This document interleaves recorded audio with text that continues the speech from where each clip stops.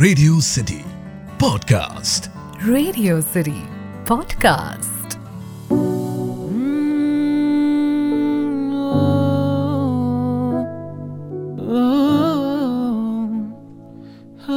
Radio city पर अब सुनिए तेरे मेरे बीच में। हे चिराग, एक बात बताना, क्या सच में दोस्ती प्यार बन सकती है? या कभी कभी ये जो अच्छी दोस्ती, गुड फ्रेंड्स, ये प्यार के रास्ते में आ सकती है? दरअसल मुझे ना इस चिकन एंड एग जैसे सवाल का जवाब कभी नहीं मिला, पर शायद तुम्हें मिल गया था। कॉलेज में पूरे टाइम तो हम साथ में ही हैंग आउट करते थे। तेरी बाइक पे फर्स्ट राइड किसकी थी? निकिता की। सबसे पहले मौसमी पे क्रश की बात किसे बताई? निकिता को। फिर अल्टीमेटली जो गंदा वाला ब्रेकअप हुआ था उस चुड़ैल मौसमी से, उसके आंसू भी मेरे ही कंधे पर आकर बहाए थे।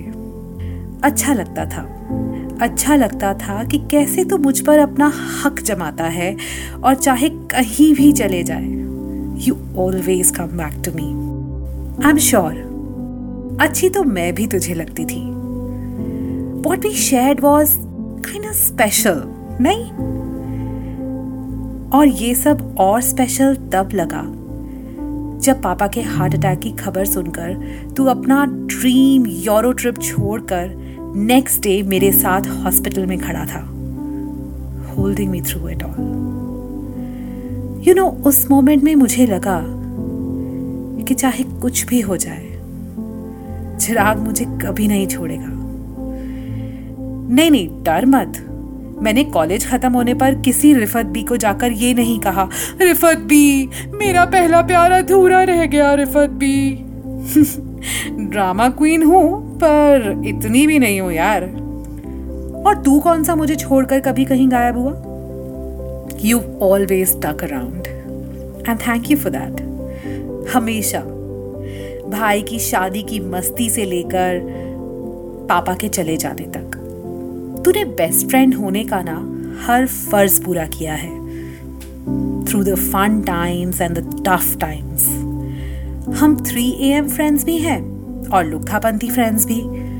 पर एक बात कहूं, आज जब तू सामने सज धज के स्टेज पर बैठा है ना, and you are about to exchange rings with Priyanka, तो लग रहा है कि आज फाइनली ढूंढूं रिफत बी को और कहूं कि हाँ रिफत बी, हाँ मेरा पहला प्यार अधूरा रह गया। ये गधा ना ये शादी कर रहा है, वो भी किसी और से। टेल मी ना, क्या तुमने वाकई कभी किसी भी मोमेंट में नहीं सोचा कि हमारी फ्रेंडशिप शायद कुछ और हो सकती थी? शायद हम राहुल और अंजलि नहीं है, हमें राहुल और टीना होना था। हो सकते थे क्या चिराग?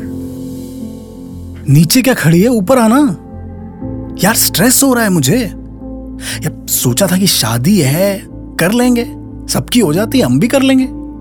लेकिन तेरे से तो बोल सकता हूं ना, ये सच में जरूरी होती है क्या? ऐसा नहीं है कि प्रियंका से प्यार नहीं है मुझे। अब तुझे तो याद है ना कैसे प्रपोज किया था मैंने उसको, सड़क के बीच में। हाँ, लॉन्ग डिस्टेंस रिलेशनशिप हो गया और अब शादी। I mean she is a great girl यार, प्रॉपर है एकदम, tish tash, well mannered, independent.